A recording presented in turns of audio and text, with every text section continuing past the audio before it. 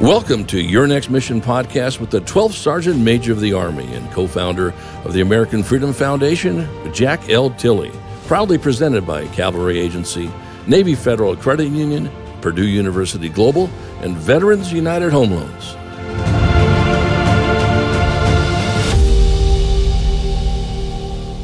Good day out there, veterans and families, and welcome to Season 2 of Your Next Mission, a program initiative of the American Freedom Foundation. I'm Jack L. Tilley, 12th Sergeant Major of the Army, and your host. I always love saying that. And we have a great show for you today. Really, we have a wonderful show for you today. But before we get started, if you're watching this on YouTube, please like us and click on the subscribe button below. We're going to focus on leadership of helping our young people.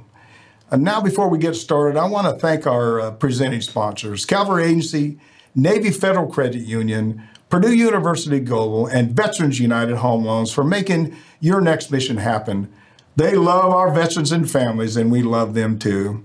As I mentioned, today's theme is about leadership and helping today's young people, and I'm so excited to introduce Mr. Ed Heiner, Navy SEAL, Lieutenant Commander, retired, author, keynote speaker, and owner of the Heiner Group. Welcome, sir. Glad to have you on the show. Thank you for having me. Before we get started, I know the audience is really excited about hearing all the things that you're doing, but can you tell the audience a little bit about yourself? Well, let's see. I spent 20 years in the SEAL teams, as you said. Mm-hmm. I'm retired. Mustang, by the way. I want to say to everybody out there, I'm a Mustang, means I was prior enlisted, so, I was a baseball player before I joined, and that didn't work out for me. I luckily found a SEAL. He told me what he did. Boom, overnight, that's what I wanted to do. Tell us a little about the SEAL. You said you was moving some furniture or doing something like that before we got on there? I was in Virginia Beach. Me and a friend of mine, one of my teammates and roommates, were down there with his father on the ground. It was Saturday morning. We were, been out all night. And drink? No, never mind. No, we got anything to drink. But his dad ran the storage unit, and he was retired and had a little house on the storage unit. And we were on the floor sleeping, and he wakes us up. His dad had a huge heart, and it's like, there was a lady that had 3 little kids. Her husband's on some ship out somewhere. I forget what she said. And she had been evicted, and she needed to get out. So my friend Tom and I got boxes, went to her house, got a truck, went to her house, started packing up her house. First moved back to the storage unit. The guy that was there was right beside me, was a big kind of buffed up guy, and I started talking to him. He's like, I'm in the Navy. And I'm on leave, so I'll help you guys out. He ended up being a SEAL. So after we moved this lady's furniture for about 24 hours, I ended up hitchhiking back to Richmond. That's how I got around back then. Yeah. Hitchhiked back to Richmond and went to recruiter's office. It's funny how things like that happen. I have a little different story, but life sort of pushes you in different directions. The Heiner Group focuses a lot of different things, but things that you stood out, and for me, the work you're doing with the young youth. Can you tell us a little bit about that? Yeah, a partner of mine, Charles Parisi, and I, who met about 5 years ago, we started an organization also called a program called SEALpreneurship. Yeah. SEAL with entrepreneur, it's more intrapreneur, how to own thyself, right? And we call it the PhD in me. And we started working with foster youth, juveniles, hard hit parts of our community, kids of color, and we start teaching them mindset. And from the very ground up, we start with 23 evolutions. And in the Navy, in the SEAL teams, I don't know about the Army, but everything we do, shoot, dive, whatever it is, it's called an evolution. Yeah. Because you're always evolving. It's kind of that growth thought mindset. So we have 23 evolutions. We start off with accountability and kind of move forward into character. And we end up, and all the students actually write their own ethos. It's pretty cool that they they start, this light goes off in their head, and they start to transition and go, Like, you can own your own life. No one owns it for you. No one with some certificate on the wall or a white coat owns anything, but you own it. Yeah. A lot of people talk about helping youth.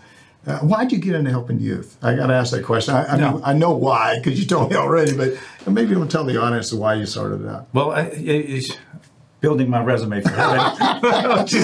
What I'm doing. I did a good job. God knows I need it. But no, it is kind of that building my resume for heaven thing. I promised myself, and I think everybody promised himself something in combat. Yeah. But to me, all the stuff I'd done in Iraq, Afghanistan, all over, I could live with that. But a lot of the stuff you saw kids suffer, and little kids, their families broken apart, just trauma. And I said, when I get out of here, that's one of the things I'm going to do with my life, and helping veterans was the other. And I made a promise, and instead of waiting till I got filthy rich, or a lot of people wait until it's too late. You're filthy rich now. Yeah, I'm just filthy rich, But I just said, I just met with my partner Charles, and we just said he was doing that kind of work at the time. I'm all in. So yeah. Yeah, the key to success is helping young kids and developing kids for the future. It is. And that's what we need to do. For me, understanding leadership was the key to success, especially being as a sergeant major of the Army. And you seem to have some of that same kind of sense. Can you talk about the first Fast and Fearless? I think the name of the book is. Can you tell the audience about that? Yeah. Well, the title I didn't name. The publisher named it. It was going to be From the Battlefield to the Boardroom. Oh, is that right? They did a lot of surveys, and instead this title, The First Fast and Fearless, came out. But really, it came off of what I would call, you know it as well, off the fight triangle: surprise, speed, and violence of action. Yeah. First, fast, fearless. Kind of the same concept. Yeah. And what I wanted to do with that book, and it did do very well, actually, bestseller, is really just kind of bring those principles out. I was going to say a lot of leadership principles in the book. Yeah. Oh, yeah. It's all about leadership, and it talks about just basically three things: the brand, the brotherhood, and then the battle rhythm. Like how to build your own brand. That's through ethos, character building, and I think people intuitively sort of know that character is valuable. How you act and how you do in the world, but leadership, it's even more critical. You know as well as I do. You turn that stress dial up, and people are counting on you for their life. They want to know who you are and that you have, and I call it the mom model in you. Mission first, others second, me last. Mission, others, me. So. That's what our leadership starts with, and then the brotherhood, which we could call sisterhood. There's no name for that except for family, and how to build that teamwork, and then at the end, how to set the right conditions so the people around you can thrive. And you realize, most leaders realize, especially the higher they go, right? The less you actually know about what's going on, and the more you owe. And it's because things happen, and you have to give them the right tools and the right intent, leader's intent. Or commander's intent in the military, we call it. I call it leader's intent. Let them understand what success looks like down the road. This is, when you do it well, this is where you're going to end. So, and let them get after it and do it. One of the biggest things, though, is for your unit trusting you and figuring out how to get all that trust and accomplishing the mission, all of that. Really leading by example. Is those good things for you? Are those things you really focus on? Yeah, I was going to say, we have an expression, we didn't coin it, but you can only lead as fast as you can trust. And that means people trusting you. You're trusting down, of course, but obviously people trusting you as a leader. And that if you can't have trust, especially in my old profession, with the spec ops world, where they put a lot of trust in young people and individuals. So if we can't trust you, we can't use you. And I think every company organization about leadership is the same. Same principles, just a different environment. Yeah. If when you talk about leadership and development and stuff, then what's the one thing that you think really is a priority in leadership? I guess it's probably in your book too. I'm sure it is. Yeah. But there's probably not one thing anyway. It's character. I think is you have to base it on a solid foundation of character, and you actually have to define that with yourself. We did as a SEAL team. We actually came up with our own ethos. This is what it means to be a SEAL, and we didn't all agree. And it was a lot of fighting going on, but it's to define who you are as a person, stick to those principles, and show the world those principles. Yeah. And it has to start there.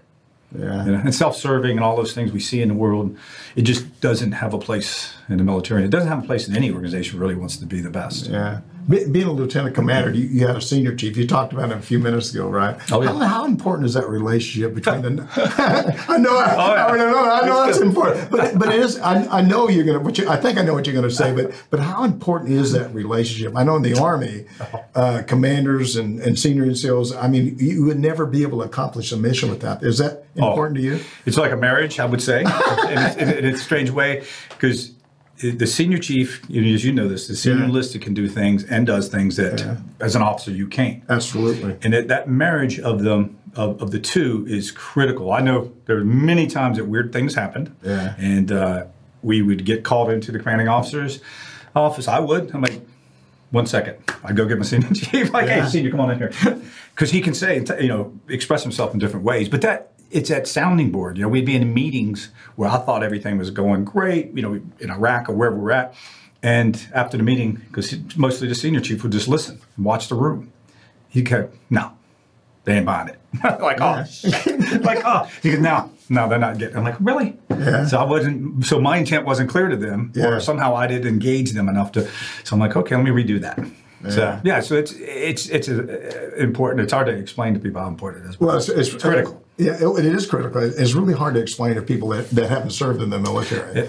You know, I had at every level that I worked at, I used to tell the commander, says, I'm going to be your honest broker. Yep. And I'm going to tell you exactly the truth. And you may not like the truth, but I'm obligated to give you that information. I guess it's the same way with you. 100%. Yeah. Any officer that goes anywhere, really, we would say in the SEAL team, without his senior enlisted, is doomed to fail, right? Yeah. You know it's going to happen.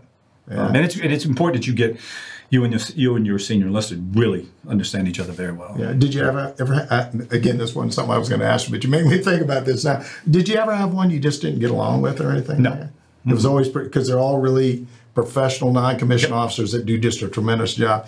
You know, 86% of the force is enlisted. A lot of people just don't know that. So that's unbelievable. What do you think? Most people can think of officers when they think of military, which is not. The military, the backbone, the spine, the frame of everything in the military is senior enlisted. Really. Yeah.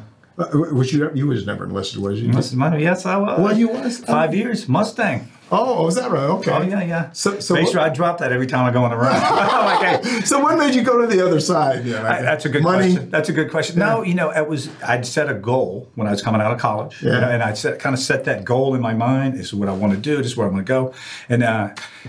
If I look back honestly, if I would have known 9/11 was going to happen, I probably would have stayed enlisted, to be honest with you. I think I'd have been more effective with longevity as a senior enlisted. Yeah. You know, a long time ago, I was I think it was a sergeant first class, and I wanted to go warrant. And the only reason I wanted to go warrant was for one reason, that was money. Yeah. Because the money on the list, it's a lot better now. That's for doggone sure. But it was really a big problem then, but it's working now. But you're really right. I remember when I used to testify in front of Congress, they'd really just throw that out there. Well, they just don't have hey, I was just hanging with the president. I've met like 4 presidents. I know. But when I used to testify in front of Congress, I used to watch the chief. I had General Shinseki was the chief then, and they would sort of rake them through the coals. When you had the enlisted guy got there, they wouldn't say much to him. And it's nice because they didn't. They knew that we knew more about what they was talking about than they did. They did. Right.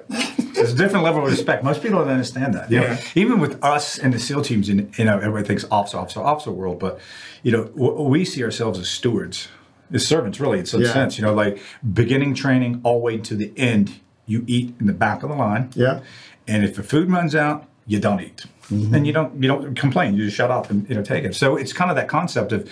But people on the outside don't know that. They think, well, here's the officer, he gets this privilege, and it's not like that at all. You said servant a minute ago. You know what the word sergeant means in servant? I mean, servant leadership. It means to serve the people above you and below you, and that's why it's hard sometimes to be a good non-commissioned officer. You just can't forget about this stuff. Yeah, true. We're talking with former Navy SEAL and owner of the Heiner Group, Mr. Ed Heiner, and. You've been enjoying your next mission with your host, Jack L. Tilley, 12th Sergeant Major of the Army. I always love saying that. And don't forget, if you're enjoying this discussion, please like us and click on the subscribe button below. And sir, to continue the discussion, in addition with working with youth, you also have developed an educational program with students. Can you talk about that a little bit? Yeah. Well, it is a SEALpreneurship program, and we also have many other programs, including at small modules that we teach. We teach, if schools have time for a 2-week program, which was we initially cut our teeth at San Pasqual Academy, which is a foster youth high school, incredible place. All kids live on campus. And they go to school there. We had a long course with them. It was a wonderful course. The kids loved it. Teachers loved it. Everyone loved it. That's if people don't have enough time for that. Now we can do an hour Zoom. We can do 2 days, 3 days, whatever it is. We customize it. But we teach different principles, and it's always the ownership of self. It's always how to, we have a victim society. People love being the victims, right? They love attaching themselves to being this victim person. And it might feel good. but it won't do good. And to understand, being accountable and understand that you own your own destiny. I mean, yeah, things happen. You get that, what I call a raw deal, right? The random ass whipping. Excuse my language, but no. So, that does happen. But people that understand these principles and understand self-ownership, that they'll just reset from that point, right? I mean, bad things happen. Okay, got it. Yeah. Then move on instead of dwelling on it for life. Yeah. Yeah. One of the things that my wife always gets on me about, I look at the positive things in life. And I try to think positive versus negative. And I think you're right. A lot of people say, woe is me, I don't get a fair deal at anything, nothing's going right, and just, I'm going to give up. Yeah. Do you run into a lot of young youth that just say, hey, I just can't do it anymore? Yeah. And they just want to, I don't know, they just need help, need direction, I guess it is. Well, a lot of the ones we work with don't have parents. So they don't have parents? They're the foster kids? Yeah. Yeah. So there you can see a lot of problems there. And even society and all the things that are being, with the kids of color, we work with a lot of kids with, of color, black kids, Asian kids, Hispanic kids. And, I think society... Is there different issues in each group? Not really. No, it's all the same. I think it's pretty much the same. Yeah. For the most part. But society... I think does want to make people victims. It's almost like a veteran. I'll be honest with you. I've had so many people, since coming back from combat and war, like, oh, poor you and poor you. I'm like, no, it's not poor me. I went on voluntarily. I went after it. Yep, I accepted my fate, like you, like all of us did. So it's not a poor me thing. And it's these kids be like, hey, it's not a poor you. The society will tell you that you're a victim, and that will hold you down. That'll create belief systems in you that you don't control your fate. And if that happens, someone else controls it. Mm-hmm. And they start to click. These kids start to click. They start to understand that. I'm like, you can control your own destiny. Obviously, there's bad things that happen, but the first 15 years may have been taken from you, we tell them, but the next 70 or 80, you own it. Is the average age about 10 or 15 or 12? What's the average age? We work mostly with high school kids. So ninth grade, 14, 15, on to 18. Yeah. And then, we work in a program with Lennar Construction, the largest construction in the United States. And they built some houses. I live in Florida. They built some houses. Well, don't complain. Because I'm working with them. Okay, go ahead. But I don't work with them. You don't hammer nails or anything. No, so we're partnering up with Homemade organization helps the homeless young people. Yeah. And we're going to take this program and put it on top of, they have a jobs training program. Yeah. And it's in 4 weeks. Well, they got in the Army now, 6 months before you get out of the service, they have what they call a certification program. You can do anything you want to do, like you be a carpenter, be an electrician, whatever. Wow. But for 6 months before they ever get out, you can get on that program while on active duty, which is a great idea. I didn't mean to cut you off. No, that's a great idea. We don't do that in the Navy. Yeah. And the SEAL teams is like, hey, see you later. As soon as you take off, you're done. Yeah. Yeah. So it's kind of a straight. It's a mission focus. They don't really think about the backside of a mission. But for these kids, we're working with Homemade and Lennar, and we're going to do 2-week course out of 4 weeks. We're going to do 2 weeks mental toughness, train the mind, and then they're going to do some construction skills, tools, understanding, and then they're going to get job interviews and get employed. Oh man, that's a great idea. Get them off on the right foot. Get them.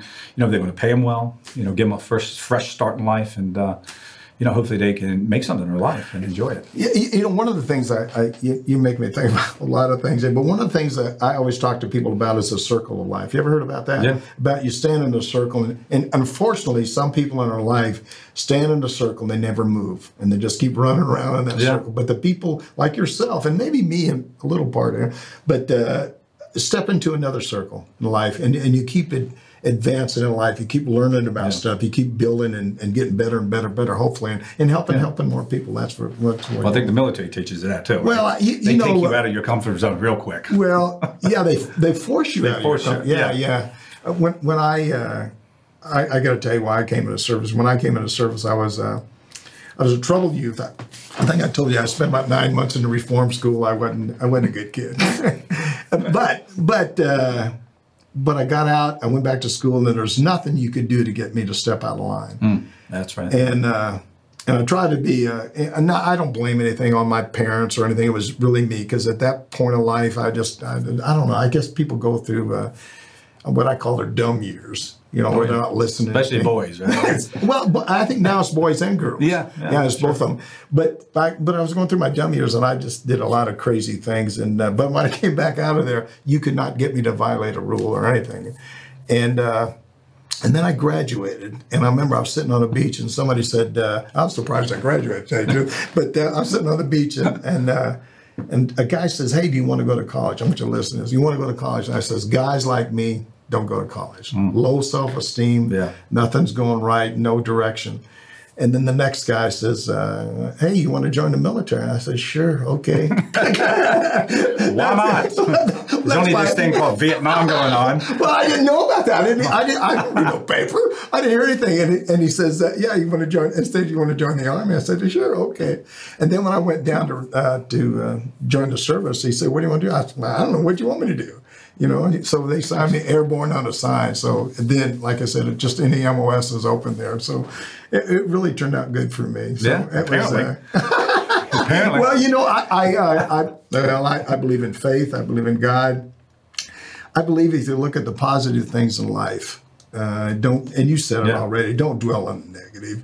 And look and surround you. I'm sure you do this. You surround yourself with people that you trust and have confidence in, and you know they want to accomplish the mission. That's, I think, you know, I've been lucky, and like I said, in life to be around a lot of great people. So same here. Yeah, I just you can only get better. One last question before we take a small break here in a minute. You ever wish you'd stayed a little longer in the Navy? No. How come? I was done. I did my 9th deployment. I had taken in my vehicle, taken a couple rounds. I did before I left my last deployment, and had a young son. I was like, I'm just done. And and back to that officer thing, I thought my skills would not be properly used. I was going to go back to Afghanistan for a year on the staff, and you know, certain people have certain skills, and that's not one of my skills. That's not one of the things. And maybe it's selfish, maybe it is, but I just knew that wasn't my fate. I wasn't going to be an admiral. I wasn't. I had no aspiration to do that. I did, you know, what I did, and I was happy to leave. Did the military make you grow up? Oh, yeah, they did. Definitely from a young age. Like I had some trouble with the law, just a little bit. You don't have to tell anybody. Not convicted. Somebody asked me one time, he says, do you ever get an Article 15? I said, no. He says, why? I said, never got caught. No. Actually, I have. I went to captain's mess. I'll admit it. Is that when right? I was enlisted, I went to captain's mess. Yeah. But it worked out well. Captain understood the circumstances, and it was enough for me to go, okay, knock that off. Yeah, yeah. Well, you know, I know you got a book coming out, and I'm going to make sure we plug this in real quick. Yeah. Guts, that's coming out. We're going to talk about it in the next break, but after this break anyway. So what motivated you to write books? And I know I heard you got 2 or 3. Two. Yeah, I'm on my 3rd one. It's kind of funny because I'm going backwards. I'm with leadership, the first Fast and Fearless, and then the Guts is kind of personal leadership, and the next one's going to go right into what I'm going to say is the soul. Yeah. And I love writing. I didn't know it. I didn't have confidence in myself as a writer, but until I started doing it, and I love it. I write articles for the paper, I write magazine articles. It's just something I find something a you just voice. fell into? Yeah, I started, and I just realized I found I can't speak the way I wish I could. The way I can. I know I can. Well, it's some unique thing about writing that you get inside your brain. It's almost like going in, spelunking, and you're finding little nuggets of gold that you didn't even know was in there. Yeah. So to me, it's exciting. The reader can judge how good it is, but it's fun. And I think it's, to me, it's something I really enjoy doing. It's like art, right? I absolutely love talking to you. I got a couple more questions. I'm going to take a break. I keep saying I'm going to take a break. Who's your mentor? And how much does your spouse get involved with anything that you do? I mean, my personally, I got to tell you, my spouse, my wife is my sounding board for everything. How about you? Well, mentor. Mentors come and go, right? You have different mentors. Sure. Different A whole bunch of mentors. Yeah. Well, actually, Charles Parisi, my partner, he's a good sounding board for that. And you shouldn't have said that. He'll hear that. I know. I'm just greasing him up a little bit because I got stuff for him to do. A little bit of money. Okay, go ahead. But for the wife, let's see. What would she say? She'd be like, wow, I'm glad someone else has to listen to those damn stories. She's like, oh, no. She's exhausted. Like, because when I'm writing, I'll just go in the kitchen and because a lot of times when I'm writing, I'll get up at like 4 o'clock. I'd already had 3 cups of coffee. I'm jacked up. She gets up, and a couple hours later, and I have to tell her the story, tell her the thought again and again and again and again. So she's a good sounding board. She does listen. I don't know how much she absorbs it, but she does have to sit there. I tell my wife stories. I'll tell her a story, and I'll say, you know what this person did today, and she'll listen to me real patiently, and then also she, well, I thought you did that before too. It was a bad story, I guess. So she was always a person that really gave me that honest feedback, and I just love them. The other thing is, I think that for military spouses, some especially SEALs and special ops, and I'm just an old tanker, I guess. But the family really sacrifices a great deal to allow you to do the things that you like to do in the military, and I think we can never pay them back enough. There's no question about that. Yeah, I think that's a very important thing. Is that they really do have to go through a lot of, and especially if you're in and out of combat, you're waiting for the two people to come walk into your door in uniform, and that's kind of hard on the spouses. No question. To have that knock on the door and thank God I never had to. She didn't have to see that, or I didn't never had to do it either. I never did that duty. Thank God. I can't keep saying last.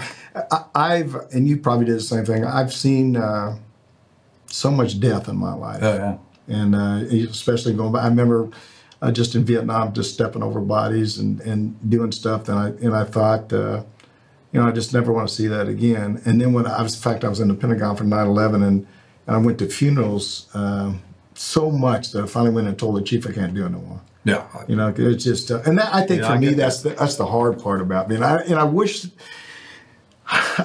there was a way, and maybe I'm sure you do it through your books, but I wish that there's a way to educate our country a lot more about what the military does. Well, the book, now, but on a lighter subject, the editor did say, McGraw-Hill said, that might be the best ending chapter of any book they've ever read. Oh my goodness. It's a big compliment. I mean, some of the book might be shit, but if you can go right to the last chapter, it's kind of skip everything else. Go to the last. No pictures, but it kind of goes to. I knew where I wanted to go, and when I got there, I wrote that last chapter in one setting. Oh my goodness! Just literally, I knew exactly where I want to go. So the next book is probably going to pick off of that last chapter and even go back a little bit further into what I would call the soul. Yeah. Oh my goodness! But it does. People read, and I think they can feel the fear. It's very open about it. Everybody's like, "Oh, you're just Navy SEAL." I'm like, well, I was scared too. I've been scared. People have been. There's moments you've been so scared you just didn't know if you could function, right? Yeah. Then you did. And I used to say, God, just get me out of here. I think that everybody gets closer to God. Instead of promises. Well, promise. I've said that a bunch. I've said it a bunch. God, if you just get me out of here, I'll never do this again, whatever it was. And I think every service member says the same thing. So, that's unbelievable. Well, it gets you to appreciate life. It does. I think there's no question about that. I think I wish this country could. I don't want them to see a war. There's no question. I want to see that because it's a terrible thing and it stays with you for the rest of your life. But I wish they could somehow figure out how to see the kind of things that go on and see the kind of things that our service members do and what they go through. And I do. It's just if they did, they wouldn't see the kind of things we see now in our country. I think there'd be more gratitude. Yeah, absolutely. Let's take a quick break. We'll be right back. And you've been enjoying Your Next Mission. You're watching Your Next Mission, proudly presented by the Cavalry Agency. They help brands dominate no matter their size. Ideas, strategy, action. This is Cavalry. Learn more at cavalry.com.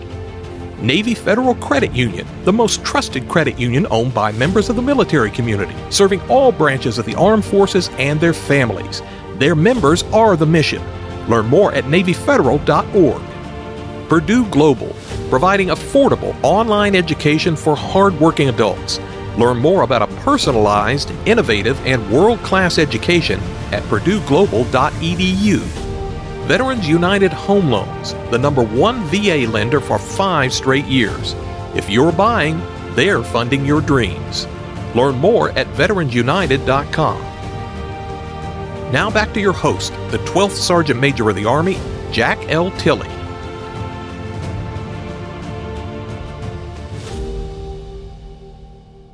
Welcome back.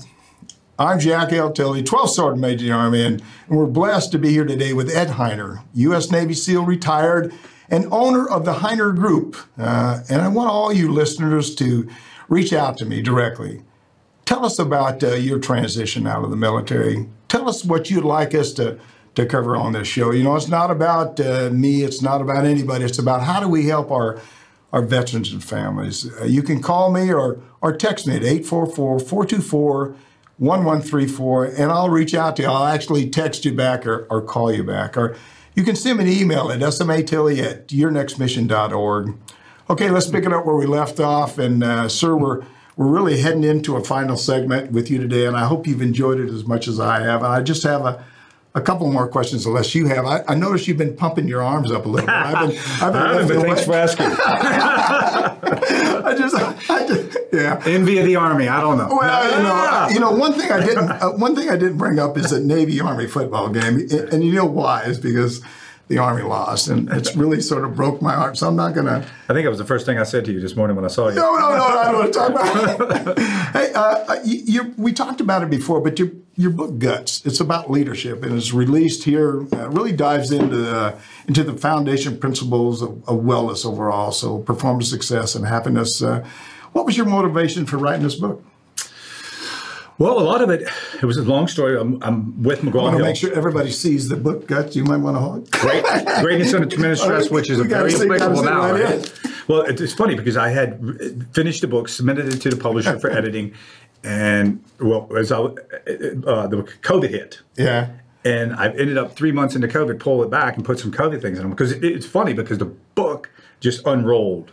When you start talking about fear and what it does to people, you just watch our society, it just unfolded in front of us, and people fell right into the traps. Yeah. So really my motivation to start writing, I was going to write another title, but I switched. McGraw-Hill, thank God they finally agreed to me to do it. But it was kind of my own kind of journey, if you would. 4 or 5 years ago, I was having a pretty hard time in my, I couldn't sleep. I was having nightmares. I was literally hearing voices at one point. Was it because post-traumatic stress? Yeah. Well, I assume. Have you ever? I didn't mean to cut you off. No. Have you ever got evaluated or anything? Yeah, I did. But the counseling and all that kind of stuff. No, it's not really for me. But I started having these issues, and it just kept getting worse and worse and worse. And then you hit the bottle and do all kinds of stupid stuff. And I knew, once my wife knew, and I knew, once I heard voices at night, I was getting paranoid that, okay, something's weird here. So this is kind of, I went back to doing what I've always done. I said, okay, when I was in the SEAL teams, I was happy, I was thriving, even though it's stressful, because most people can't even believe that you have fun and enjoy something, even though it could end your life, soon. So I just dissected what I'd done and all the stuff I learned, because one of the last jobs I did before I retired was the training officer, basic and advanced. So I was there to really look at what we do and dissect it and see what's important, what's not important, because our training pipeline was 2.5 years before our first deployment. It's long. It's people get injuries. Are you trained to 3 different skills? I can't remember what that. Guys used to tell me weapons, communications, or whatever. Well, we're kind of jack of all trades, master of none, right? So everyone trains everything, and then you may, when you're in a platoon, you might be a comms guy, you might be a sniper, you might be an explosive breacher, and every deployment cycle you learn a new skill. So by the time you're a senior enlisted, like a chief, you're a sniper, you're a comms guy, you're every skill you pretty much had. So I always had a hard time just doing one. One's enough, right? But we small units, so we have to have a lot of transferable skills across each thing. Yeah. So I went back and dissected what we had done and what had made me happy. I mean, just simple things about being outside, or fitness, or diet, how you eat, how you sleep. Be deliberate about sleeping. Yeah. It sounds crazy until you can't sleep. No, it's not crazy. I was deployed to Bosnia, and we went in there. After they signed the Dayton Peace Agreement, we rolled in there, and I mean for about 2 weeks. People working, 14 hours a day or whatever. Yeah. And finally, I went to the guys working with, said, look, you got to put these guys, we got to go down. We got to start rotating, put them on a sleep plan, because they'll start doing all sorts of crazy stuff and hurting themselves. And that's what we did. We put them on sleep. He was already going to do it, but you got to have a scheduled sleep plan. But that was our number one issue in the SEAL teams. When I was at training and readiness, readiness is everything else, right? Yeah. Anything that we didn't cover in this training and readiness training, you create training readiness. And the number one thing our doctor noticed was it was sleep. It wasn't PTS and all that kind of stuff. Necessarily guys were adjusting well. It's these guys would go psychotic when they couldn't sleep for 3 or 4 days. So every deployment I would come off, I'd come back, because I had a big bottle of Ambien sitting beside my bed. Then it wasn't a narcotic. Nobody cared. It was just, here's a bottle. So when you come off a mission or whatever, you'd eat a bunch of them, sleep for 4 hours, and come back. So I went back to all those things, not the pills, but but just staying deliberate about sleeping and how you treat yourself, how you self-talk, how you surround yourself with who you surround yourself with.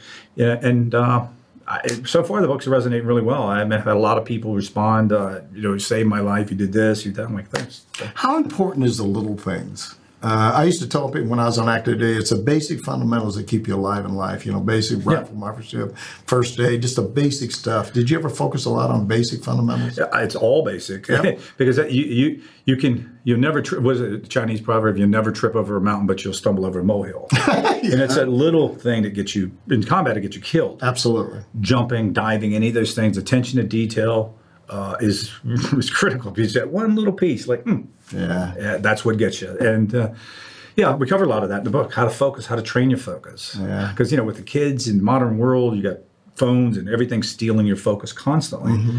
And how do you regain that focus so you can actually do something of value? Yeah, I used to do a lot of battle drills. Do you do battle drills, Tom? So everybody, all the services do a battle drill. Everybody functions the same way, does the same thing every time. So what the guy on your right or left are doing. You do a lot of that stuff, yeah. Oh, we immediate action drills. We all the thousands and thousands. Remember, I'm a tanker. That's true. That's true. But you got big tank. We got big stuff. I do have a claim to fame. I did call in, what do you call it, the heat round? Yeah. Point blank into a building one time. Oh, is that right? Yep. Bunch of bad guys, and trying to breach that door was impossible, and tank did. Yeah, I got to tell you a funny story. This is Vietnam, and we was down in Saigon, actually fighting in Saigon. I was on a tank, and I was a tank driver, and they had a sniper up there that was shooting at people, and they called for a couple of tanks. So we're a cav unit, so we're rolling down through this narrow street in Saigon, just big enough to get that. It was a little bit wider for the tank, but just hardly get through this. So it opened up, and then there were some cars there. American cars. And I stopped, and the tank commander says, "Hey, look, Tilly, what are you doing?" I said, "Well, there's a freaking car."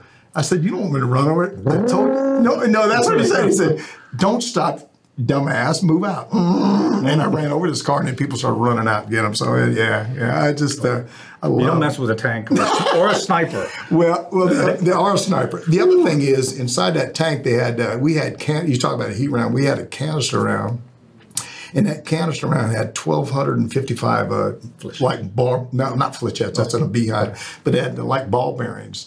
And a little sort of flat on the inside. There's 12, and when it comes out, it just spreads out and wipes everything out. We fired those all the time. We got caught with something. I don't want to tell you when we're talking here, but it did some quite damage there to a lot of people. So that's for sure. But that's better to give than receive. I'm with you. Well, the one thing about it, again, I keep going back to this. I wish people would. Can understand more about what we do on a daily basis. Not just, we're always going to have little rivalries with the Navy and the Army and our stuff, but I guarantee you we're all together as a team. Yeah. We don't function by ourselves. We work and we fight together, and nobody's more important than the other. Now, again, when it comes to the Army-Navy football game, that's a little bit different. but it's about all the stuff you talk about. I'm sure in the guts, it's about teamwork. Yep. It's about leadership. It's about development, leading by example, basic fundamental stuff. So it's important sometimes to refresh your memory about that stuff. Yeah. But the one thing I think is really important to us about relationships. Mm-hmm. It's about talking to people and getting the trust and confidence in people. So I can't wait to read your book. So hopefully, well, never mind. It's good. I heard it now. I'm sure it is. If it's not good, don't let me know. I tell that people all the time. Sir, what 3 things did you take away from the Navy, a Navy SEAL? What's the 3 things that you probably really want to share with the audience that you think are important for the audience to know? I know we talked about a lot of stuff, and all that's important, but is there 3 things you really think are more important than anything else? One, I think what people can, and I think employers understand this too when they get a person come from the military, is what I call team ability. You get guys from all walks of life. Like I know there was the race car, these things are going on in society now, not in the military. You're all equally worthless, right? That's the expression. But you get people from all walks of life and you develop, I call team ability. Can you listen, take orders, and participate, sacrifice for someone else? Yeah. And that becomes a way of life. And it's really strange when you get outside and it's not there. No. A bunch of individuals moving separately have their own agendas, and you're like, wow, it's a strange world. Yeah. So team ability, I think, is you get a veteran that's been in for a while or understands that and did well. They're going to understand how to get on the team because it's hard for people sometimes to drop their own opinion. Yeah. Like when you get in a room and you got to come up with a plan and you got a plan. the regular world doesn't always adjust to that. They bitch and moan, they complain, and they, undermine each other and stuff. In the military, most people that understand after you've been in for a while is like, okay, that's the plan. That's it. Yeah. The talking's over. It's doing time. Well, you give your opinion about it. That's right. And once the decision's made, you're going to do it. Once the decision's over. That's right. Everybody joins in until it's time. Decision's made. You get on with it. Yeah. That, and it sounds strange, but I would say when I first joined, it wasn't necessarily patriotism. I didn't come from my dad was kind of like a hippie in the 60s. He was, smoking weed and kicking it. Well, let's not go there. But I understand. I came from that era. Yeah. Yeah. So it was no overwhelming sense of patriotism in my family or anything. Yeah. But I think being in the military, being in service, and I mean patriotism, not necessarily like, I get in my truck and I'm, waving my flag and drinking Budweiser, but more of a gratitude. Yeah, a sense of gratitude. I've been on every continent except for Antarctica, and they don't carry suicide bombs there. But so I figured what it does teach you is just how you shift that mindset. And we talk to the kids about this: is how do you shift this gratitude? Because you see what we have when you get to compare it to Africa or Middle East or Asia or something. You're like, wow. Even the most unfortunate in America is more fortunate than most people in other countries. Yeah. And I think Americans have forgotten that. They've forgotten just to give gratitude for what you do have, not worry about what you don't have. Yeah. In that sense, that's what I consider patriotism, is that I respect what I do have. And then probably the last one, it's really hard. I was thinking that is probably, I would call it agape love.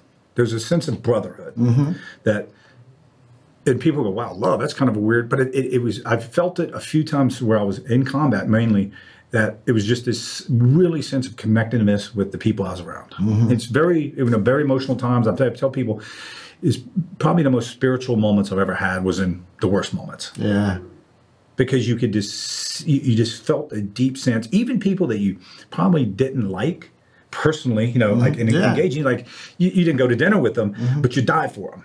And it was a sense of brotherhood, just that if other people in the world understood that, there wouldn't be a war. Ironically, it wouldn't be those moments of learning because you wouldn't have them. Yeah.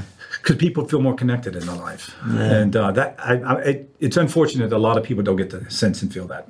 When I got out of this service, just like you, and I stayed a long time, a lot longer. Yeah, you did. A lot longer than you. Wait a minute. But when I got out, I thought it would always be the same. Just what you talked about, the people next to me, the connection that you have with the people that were in the military. I thought, geez, it's got to be just about the same. And I remember when I moved built a house, at a nice house. I moved in and I started walking around, shaking hands. Hey guys, how you doing? Glad to meet you. My name is Jack Tilley. And after about a day, my wife said, you know something? You're not fitting in.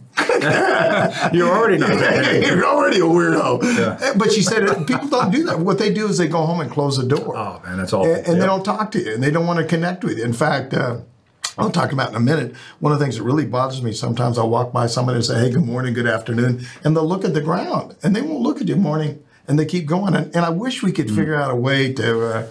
We're alone together. Yeah, it's a shame, and God, I've thought about it. In fact, quite frankly, I've tried to start block parties and do all sorts of stuff to pull people. And let me see, probably the 3 or 4 houses up and 3 houses on the left, and the people on the left. I actually bought them gifts, like wow, they're like, no, what's this guy want? Texas Roadhouse. I bought them coupons. Well, because I want them to be friendly, and I want to be friendly with them, and I don't want anything from them. Right. But it's about what you've talked about. I'm sure what's in your book too. It's about relationship. It's about team building. It's about living in a great community and living with a lot of people. And I miss that. I'll miss that every day until I die. That is true. One of my best experiences. I never lived, because SEALs, my neighbors never even knew I was a SEAL. Just kind of that world you live in. You don't want, you're in the shadows. You kind of approach life that way. But I was the operations officer for NSW in the Naval Special Warfare in the Pacific. And I was in Guam, and I lived on base. I'd never lived on base before. And I thought, at first I was extremely like, nah, I don't want to, but. Did you like it? Oh, we loved it. 18 months. Well, my wife loved it. I worked because that was a 7-day-a-week job. Right? That was boom, boom, boom. So my wife and I, we really did love it. It was such a good time. Yeah. I had a guy when I lived in Fort Myer for a while, and I went out to a briefing out at Fort Belvoir one time, and I was the Space and Missile Defense Sergeant Major. So, but when I got to be the Sergeant Major of the Army, the guy that was my neighbor was a special operator. He says, and he come to my office and says, "Hey, Sergeant Major, will you come out and visit?" I said, "Why didn't you tell me when you was there?" I said, "I couldn't." And I went out and he was doing all sorts of stuff. It was really a sort of neat. But I have so much respect for guys like you that really, I'm just an old soldier that loves it. But the kind of things that you guys do, the SEALs and the special operators, really, I was going to tell you, I'm going to tell you now, I don't want to forget this. I had two guys that were Delta guys. And I won't mention their name because I'm sure they're out of the program. They're retired now. But I was at Academy, it was Sergeant Major Academy with, and they never let you take their picture. Right. And so we graduated, and one of the guys, in fact, his first name was Jack too. He says, I said, "Well, Jack, hope I see you around." He said, "Well, if you ever see me, don't talk to me." I said, and I looked at him. I said, I said something like real smart to him. I don't care. I don't want to talk to you anyway. He said, "No, let me explain." And he told me, he says, "I could be working." I said, "I got you. I understand. I appreciate you telling me that." So when I'm in Korea during the Olympics, I'm stationed in Korea, and I'm down there looking at stuff, and I see him, and I don't say anything to him. And a few minutes later, he moved up next to me and said, "Hey, are you working?" I said, "Yeah." I said, "Okay." It was really sort of funny. So I It's going to move away to him. It might be a sniper on it. Like, oh, don't get near him. Well, I had one last story before I get out of here. I was at Normandy one time when the president was there, and I had a unit. I was in the 1st Armored Division. I had a bunch of soldiers down there marching and doing stuff. And I'm standing there watching the president talking. This guy comes up and taps me on the shoulder. He said, "Would you move?" And I said, I'm in the division sergeant. I said, "Hey, what? I'm not going to move." He says, "You're in the sight of a sniper." I'm moving. I said, "Not a problem. Let me shift you." I got out of the way. Yeah. So, it's funny. I was going to make a Normandy joke. Oh, was that back in the invasion when you were there? Well, it could have I was going to make an age joke there. Oh, wait a minute. That's all right. I think it's time to cut this off. Okay. And you said 12th Sergeant Major of the Army. Yeah. That means you're a new guy to 11 other people. They can call you, "Hey, new guy." In fact, I always tell the guys, the new guys are getting out now. I tell them I got to carry my bags. You guys are. In fact, I talked to the 16th Sergeant Major. There's only been 16 here in history. I didn't know that until I talked to you. That's amazing. Yeah. It's usually a 4-year tour, and it's the Sergeant Major of the Army testifies in Congress. But I traveled. I may have told you this. I traveled about 800,000 miles when I was there. But we really get out, talk to soldiers and family members, see what's going on, break that information back, and try to do what we can to. But during my tenure, we worked on medical care. We got pay raises. Got great pay raises. Good. That's right. Thank you. Well, I tell people all the time I wasn't working on your pay. I was trying to fix mine. That's right. Hey, but you get it. You get it too. I can't tell you how much fun it is talking to the people that are listening today. I hope you get this book, Guts. Here's a guy that risked his life in protection of our country. Don't forget that. It's important for us to teach each other about life, teach each other about leadership and development and all that stuff. And, you can read a book and understand it, but here's a guy that, lives by that creed. So you ought to get the book and read it. I'm sure you'll enjoy it. And I appreciate it. And so, sir, any final thoughts, anything you want to share with the audience? I know I probably took you off kilter there a little bit. It's all right. No, anything that you want to share that maybe we didn't cover? No, no. I think just more people get out there and do something for someone else. Others focus is what I would call it. Yeah. It's a path to happiness. It's also what the world needs. We have enough self-serving. Look at, no matter what political party people affiliate with, it's a lot of self-serving. And I think this country is better than that. And I think just if people look and serve other people, serve something higher than themselves, and they'll get the satisfaction from it. So, yeah, we live in a great country. We do. And I think, and you've said it a bunch of times today, I think some people, it's all about me. It's, one of the, I got a lot of great advice, I think, at probably every level I ever worked at. But one of the things I got when I got to be Sergeant Major of the Army, I had a friend of mine call me. He says, "Hey, look," he said, "Can I tell you something? Give you some recommendations." I said, "Sure." A good friend. And he says, "The things that made you successful now don't change them, because that's why people hired you for this job. I said, well, that makes a lot of sense.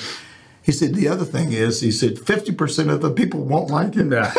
You got to come to that realization. That's right. And Yes, 50% of the people will like you. So you can never make a good decision. So when you make a decision, you make what's best for the United States Army, what's best for the Navy. Yeah. It's not about you. It's about what's right for your service. And that's... and the higher you go, the harder that is. The harder it is. You have to weed through a lot of different things. Well, it's because you don't want to... You see things that sort of eat at you a little bit, and you say, geez, that doesn't sound fair. But look at the answers of the questions first before you ever make a decision. And be careful about what you say. I was in a meeting one time, and the guy says, hey, Sergeant Major, what do you think about that? And I said, that's a dumbass decision. And the guy says, we'll take that $10 million and move it over there. Well, that's what I want him to do. So anyway, good ideas and stuff in meetings also turn into projects. That was one thing when I was in charge. They listen, we're going before the admiral, whoever would come in. If you come up with a genius idea in this room that I didn't know about, it's your project. Knock it off. Yeah, no, I got a lot of it. Well, thanks to Ed Hedner. I feel bad even calling him Ed. Thanks to the commander. He's what a great guy, and I can't say enough about his book or books. Anything he writes, you ought to read, because here's a guy that has given a lot for our country and still gives a lot for our youth in our country. So, read. Follow him. Do whatever you can to help him, because he's a great Navy SEAL and great person, that's for sure. I'm Jack L. Tilley, 12th Sergeant Major of the Army, and you've been enjoying your next mission. If you haven't been enjoying, you must be dead, because I certainly have been enjoying this. And thank you for being part of Your Next Mission today. Please visit our website at yournextmission.org and leave me a review. Just what the commander said, leave me a good review. If you got a bad one, don't show me, but keep scrolling. Keep going somewhere else. And you can also visit our partners and they can provide you with so many services that will assist you in your transition from the military. And also visit our corporate partners and see all the jobs that are available for you. It's not just about talking. It's about trying to find employment for you. Please know we want to assist you in any way we can. We want to make sure that we help our veterans and families in any way we can. And please follow me on all my personal social media channels. I never thought I'd ever say this. Facebook, Twitter, Instagram, YouTube, LinkedIn. And if you enjoyed our discussion, please, with Ed Hyder, please click on like us and click on the subscribe button below. It's important for us to pull together as a family and sort of stay together. So don't forget, we want to hear from you. Please leave me a message or send me a text at 844-424-1134. Or send me an email at smatilley@yournextmission.org. Thanks again to Ed Hyder for being on with us today. It was great having you on the show today. I appreciate that. Thank you. And I want to leave you with 3 things to remember. Last year, I talked a lot about thoughts and ideas, but this year I want to leave with 3 things. We're dedicated in Season 2 to Your Next Mission, to all of those veterans and family members who struggle with mental illness, which so often has led to someone taking their life. In fact, here about 4 weeks ago, I had a good friend of mine that really, quite frankly, walked out of his house, walked down to the woods and committed suicide. Please reach out to someone you haven't spoke to in a long time and just check on them. I always call it a buddy check and see how they're doing. Because we're all family. I'm never going to give any money, but we're all family. The second, I'd like all veterans to be proud of who you are. I mean, you're great role models for this country, and you do a lot of wonderful things. So I'm asking you, and I tried to get the commander to do it, but I'm asking you to wear your hat every Friday. Wear your hat. Show your colors. Show people who you are. And if you wear your hat on a Friday now, take a picture and send it to me or show it to me on social media. I'll put it back here on the screen and let everybody see it. It's important for us to be the bridge in this country to help our fellow Americans out. I want to encourage everyone who is with us today to reach out to your neighbor. Offer a smile or a helping hand. Together, let's try to bridge that divide that really that has affected all of us here lately. We live in a great country. We have a lot of great people that really did so much for us. And so let's smile, be happy, and try to make it a better place each and every day. And again, thanks for being with us today. Thanks to Your Next Mission, and thanks to Cloudcast Media. And of course, our four presenting sponsors, Navy Federal Credit Union, Purdue University Global, Veterans United Home Loans, and Navy Federal Credit Union. We appreciate all you do for our military. See you on the high ground. Hooah! You've been listening to Your Next Mission, brought to you by the American Freedom Foundation. Learn more by visiting yournextmission.org.